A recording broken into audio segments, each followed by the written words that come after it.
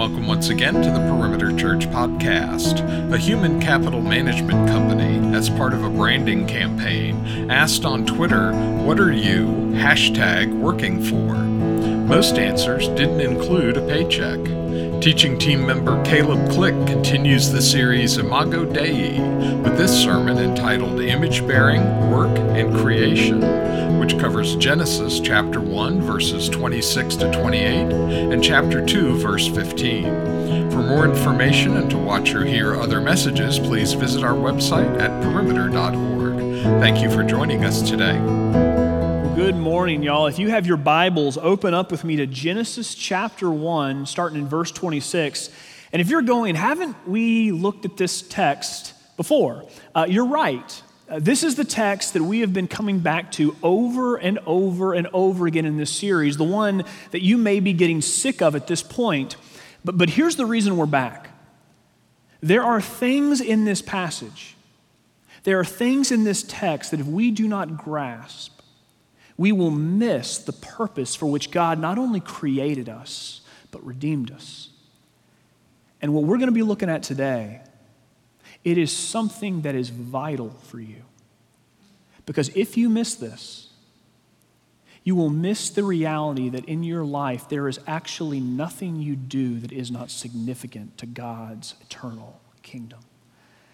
Here's what it says, starting in verse 26.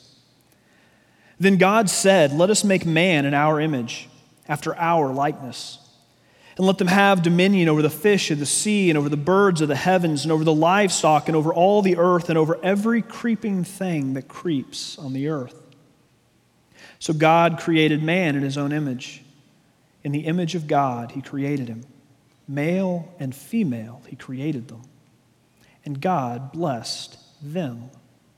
And God said to them, "Be fruitful and multiply, and fill the earth and subdue it, and have dominion over the fish of the sea and over the birds of the heavens and over every living thing that moves on the earth."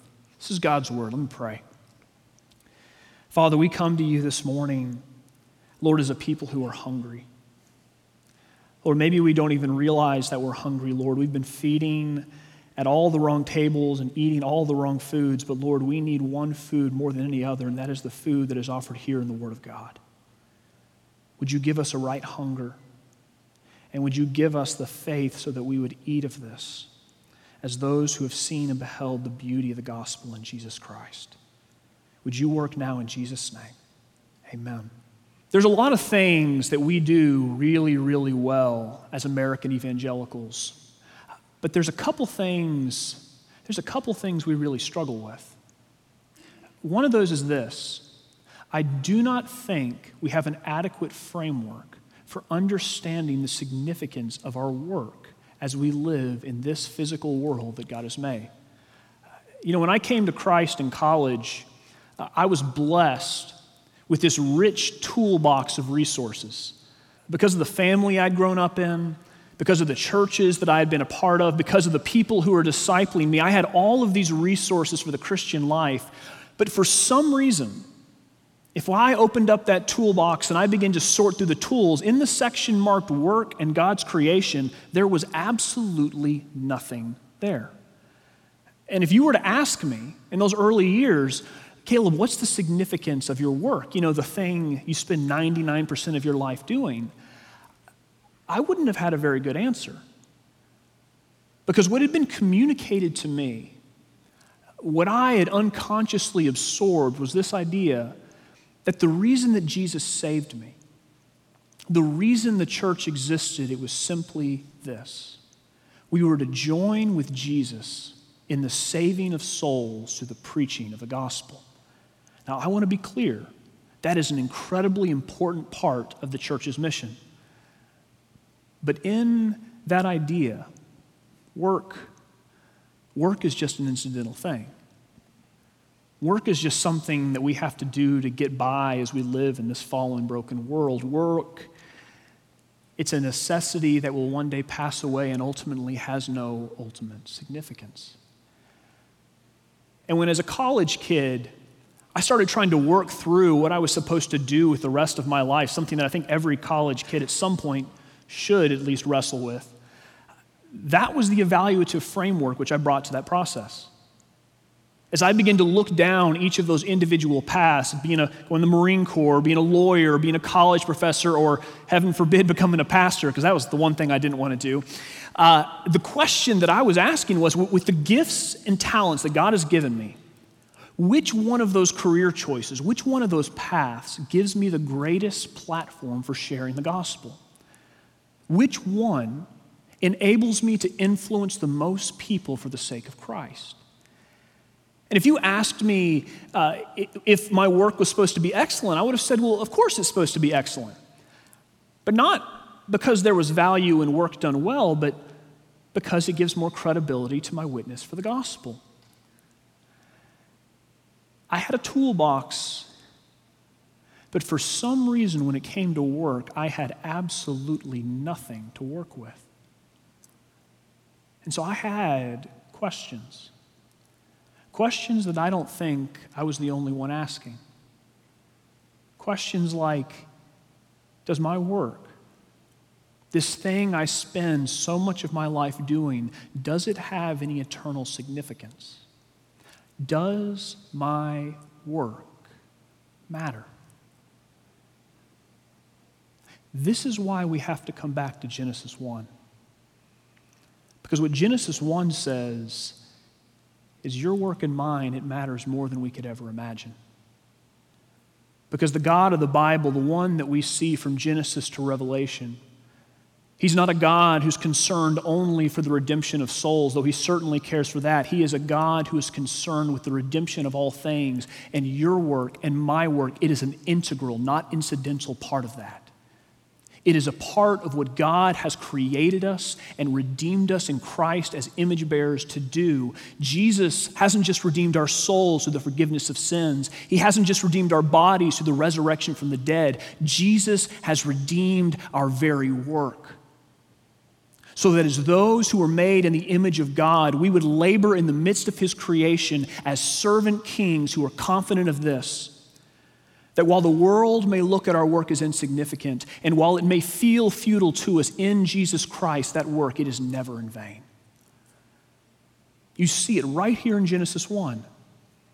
We labor by God's design as servant kings.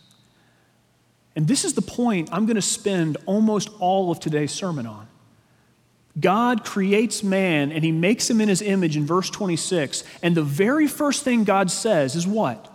Let him have dominion over the birds of the air and over the fish of the sea, over every living thing that moves on the earth. God goes through every sphere of creation that we've been given in the previous days of the week that have happened in Genesis 1. And He says, every single thing that you see, I'm placing it in man's hands. Every square inch I am entrusting to His care. He will rule over this. And then God goes still further. It says that He makes man, male and female, after His image. And then in verse 28 it says, and He blessed them. Not male only, but male and female. And not Adam and Eve only, but all of humanity in them. And it says He said to them this, be fruitful and multiply. And don't miss this word, fill the earth and subdue it. Literally, harness every resource I am giving you and develop it to its fullest potential.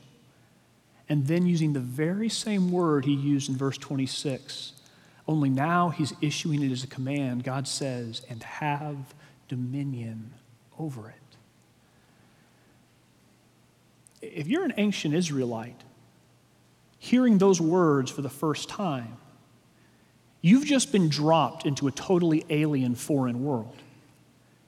Because the God and the creation that have been described here is unlike anything you would have found in ancient Near Eastern mythology. If you explored the ancient Near Eastern religions, their concept of creation, it was not anything like this.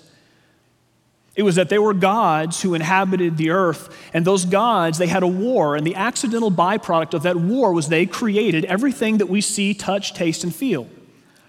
And a part of that accidental creation was man. And when the gods accidentally made man, they decided, well, we got to have some use for him. And so man became the slave of the gods, a sort of janitor who did all the dirty work the gods didn't want to have to do, someone that the gods used and abused at their pleasure. That's not Genesis 1, is it? Genesis 1 says creation is not the accidental byproduct of a war between the gods. Genesis 1 says everything that you see came into the existence by the power of one God who is sovereign over all, who spoke everything that exists into being, including those things that the pagan religions claim are gods. And he rules and reigns over every bit, and man is not an accidental byproduct of that creation. Man is actually the purposefully made and designed pinnacle of every single thing God has made.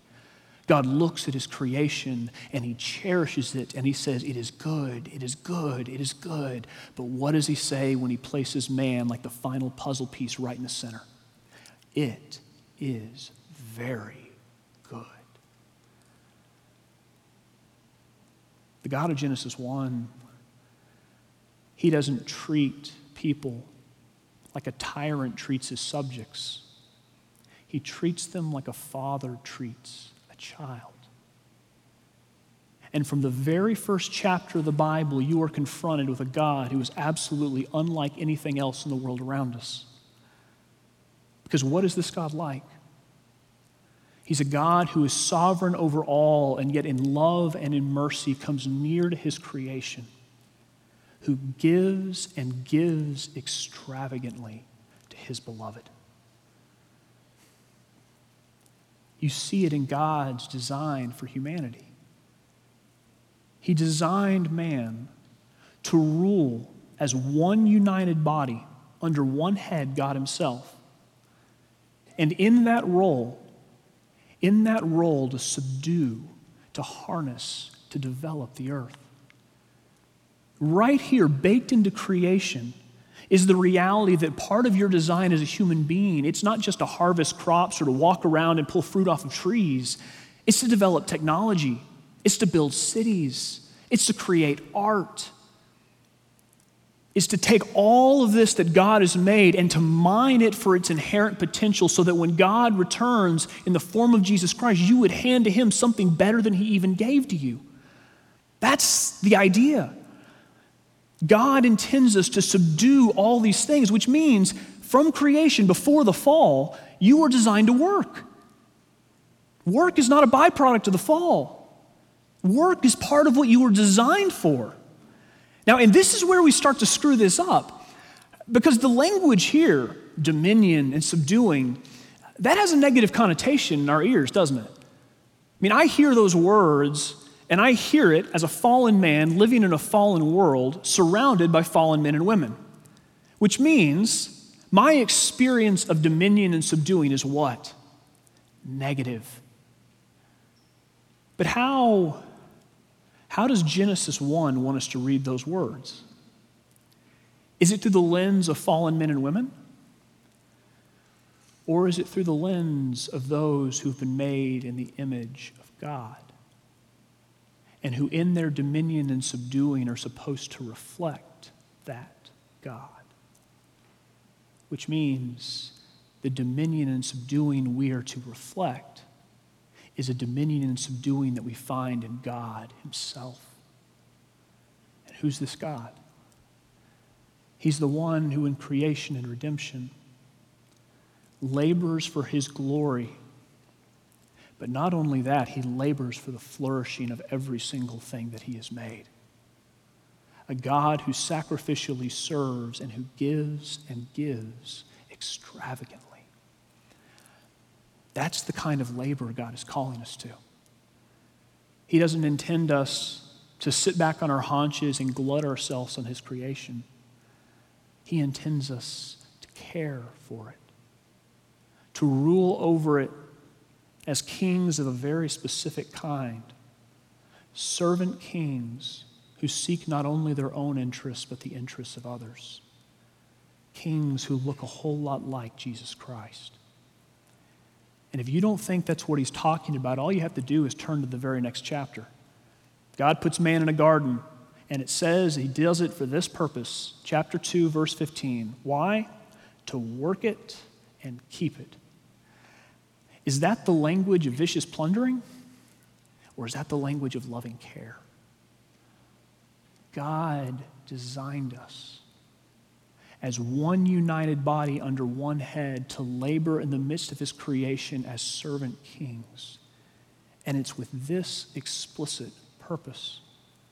Verse 28, to be fruitful and multiply and fill, notice that language again, fill the earth. What's God's purpose? It's that through humanity, God's divine image bearers, as they are fruitful and multiply, it's that through humanity they would flood the earth with the gracious presence of God. So that what starts in a garden would spread over every square inch of God's creation, and more and more and more, God's glory would be proclaimed to the heavens, and every single bit of creation, this good thing that God has made, it would be developed into all of its glorious fullness. That's God's purpose.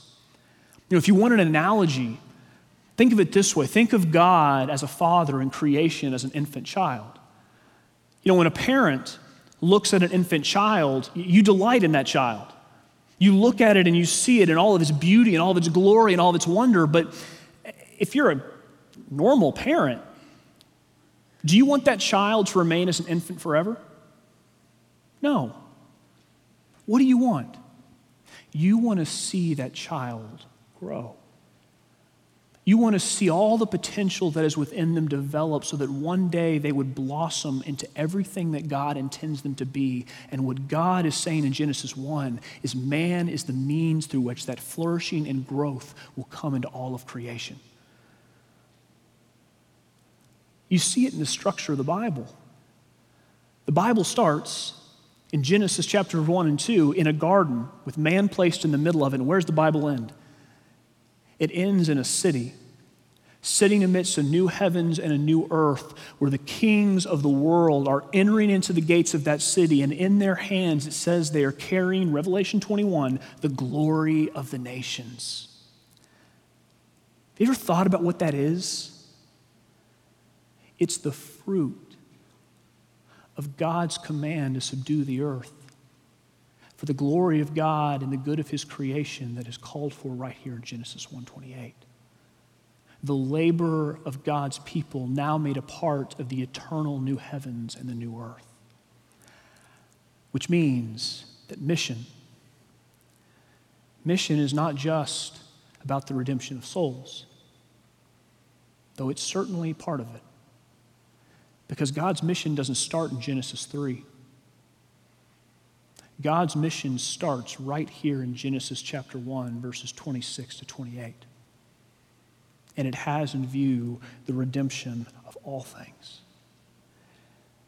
Which means our work matters. This has implications, doesn't it? I'll give you just two this morning. One, it's that work is essential to human flourishing. Our experience of work is as people who live in a fallen world. It's as people who have experienced the thorns and the thistles, where labor, as those who live in a world where we're no longer in perfect harmony with it, but instead find ourselves often in opposition to it, where labor is hard and sweat-inducing and back-breaking, and sometimes it feels like an absolute failure. All of our experience of it has changed, but notice this, our experience of work has changed, but according to Genesis 1, our need of it has not. You were designed for work. All over the world, in common grace, people are more and more beginning to acknowledge this. I'll give you two quick examples. If you decide to go read about the state of the criminal justice system here in the United States, one of the questions that people are beginning to ask is this: why is it that when someone's convicted of a felony and sent to prison, why is it when they get out, they're so much more likely to repeat offend? Why is it that they go to jail and don't get better but seem to get worse. And one of the reasons, it's a complex question with a complex answer, but one of the reasons they think is this. It's because when people are released from prison, we're not actually setting them free. Because when they walk out of those prison doors, their resume will always carry one word, felon, which means the possibility of meaningful work shrinks, which means people who were already struggling before they went to prison now struggle even more when they get out. And as those deprived of meaningful work, what they found is that the rates of depression amongst released inmates skyrockets. And so also does violent behavior, even among people who were nonviolent before they went in. One of them, is because we've denied them something essential to human flourishing. The second example will probably hit closer to home: retirement. We live in a world and in a culture that idolizes retirement. We take everything we have and we will sacrifice and scrimp and save all so that we can get to this point where we can sit back and do what we want, when we want, how we want.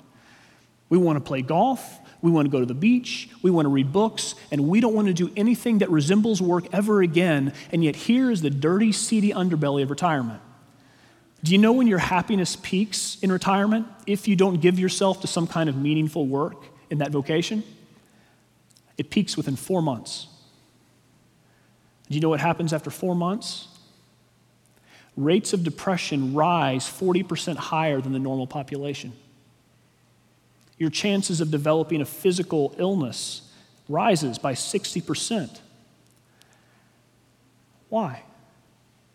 Because while there are times when we have to slow down, we were not designed to stop working.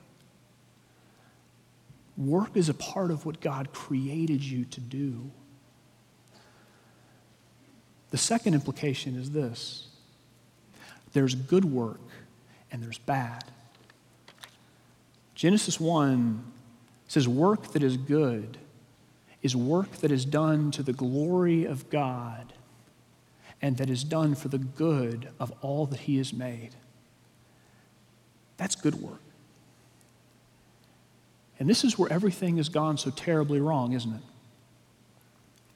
Because what's happened? When Adam and Eve fell and plunged all that God had made into the consequences of sin, we as humanity, we lost much of the dominion that we once had. But we didn't stop subduing, did we? You see this even in Genesis 4. Cain kills Abel. God casts him from his presence and sends him east of Eden. And Cain's descendants immediately begin to do all sorts of subduing. They create music. They create weapons, technology. They build cities. They're subduing the earth, but what's the problem? They've removed God's created design from His created purpose. Instead of laboring as one united people under one head, we now labor as divided people who, when we look at our brothers and sisters and we look at others made in God's image, we don't see co-heirs of the blessing, we see competitors for the same resources. And so we treat them as a threat. We labor for glory, but we don't labor for God's glory. We labor for whose? Our own. And what is the consequence? While we are fruitful and we have multiplied what is spread across the earth and filled it, it's not God's gracious presence. It is sin and sorrow and death. Because when you remove God's design from God's purpose, the result is not blessing. It's curse. And it is a curse that we would live under still except for one thing.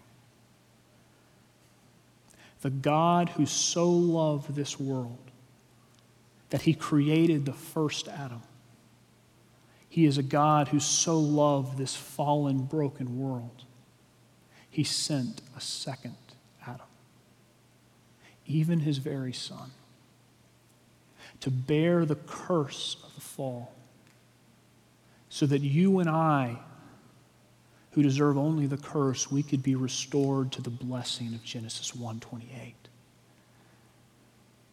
That's Jesus. Jesus is the true image of God. He's the servant king that Adam was always intended to be but never was. Jesus is the one who says, if you will come to me, I will reconcile you to the Father. I will restore everything that is broken. I will reconcile you to your God in heaven so that there is no barrier between you and him anymore, and you don't ever need to fear condemnation again. I will reconcile you to your brothers and sisters so that people who were divided and saw themselves as competitors would once more see themselves as co-heirs of the same blessing, united under one head, even Jesus Christ. But then there's a piece that we seem to forget in Jesus' gospel invitation. He doesn't just promise to reconcile us to those two things. He promises to reconcile us to our role in creation. And while we may miss it, the Bible doesn't. Because what do you find littered all through the scriptures, but especially in the New Testament? This repeated refrain: God has placed all things under the feet of the crucified, resurrected, and ascended Jesus. Have you ever wondered why that's there? God is pointing to Genesis 1:28 and saying the dominion that Adam lost, that is a dominion that in Christ has been restored, and that is now his exclusive possession. And here's the wonder of the gospel: he now gives it to his people. I'll look at just one verse, Ephesians 1, verses 22 to 23. It says, "In God, he put all things under Jesus' feet." There's dominion. "And he gave him," Jesus, "as the head over all things." To who? To the church. To you and to me. Those who lost everything in the fall, Jesus is given to the church so that once again we would have it. And then it says this, which is his body. One united humanity reflecting the image of God. The fullness of him who fills all in all. Does that language sound familiar to you? Because it should. Because that's the language of Genesis 1. Be fruitful and multiply and what? Fill the earth. What has Jesus done? Jesus has restored us as God's people to the image of God, so that we would once more labor as servant kings in the midst of creation. So that no matter what we are doing, no matter how insignificant it may feel, those things, they are no longer matters of insignificance, but rather they are so significant that they will have a place in the new heavens and the new earth. It doesn't matter if you spend your days raising screaming kids and cleaning out diapers. It doesn't matter if you're sweeping floors or you're crunching numbers in the back room in some back office, or if you are arguing cases in front of a judge. If you are laboring in Christ as one of those who has been made a part of his body, the fullness of him who fills all in all, and in your little pocket of the world you are bringing order out of chaos, even as God did in creation, then God has made you a part of something infinitely greater than yourself, the redemption of all things through Jesus Christ. And here's what's beautiful. All that labor, it is never, ever in vain.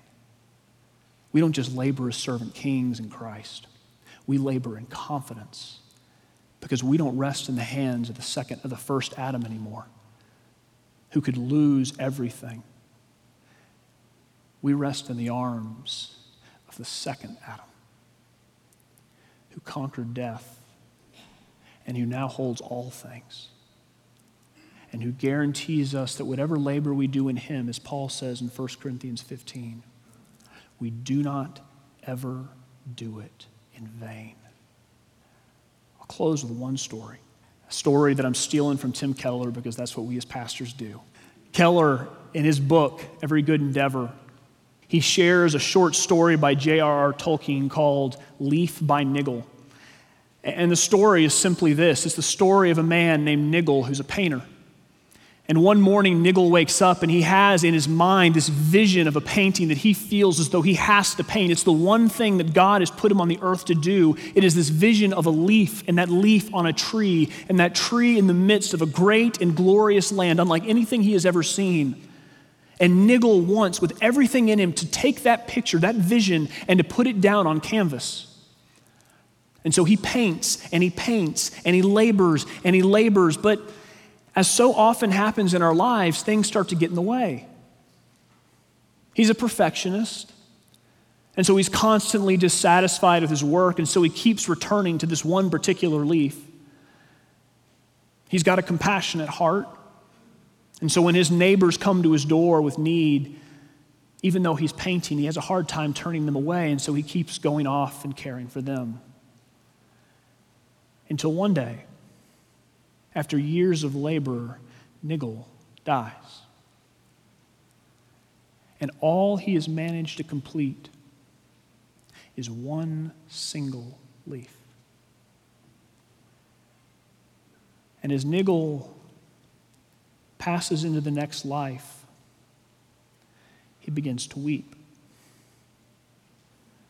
Because he looks back at his life and he feels like, God, you put me here for one reason and I have failed to accomplish even that. But as the train carries him towards heaven, Niggle lifts up his eyes and he looks out the window. And he sees something that sends a stab of joy through his heart in such a way that it takes his mourning and it banishes it in the same way the light banishes night. Because there outside the window is his leaf. And it's hanging on his tree. And it is standing in the midst of the country that he envisioned, only now it's not a picture on a painting, but something real and tangible and vibrant and more glorious than he ever could have imagined. And Niggle falls to his knees and he lifts up his hands and he weeps tears not of sorrow but of joy. And he says, it is a gift.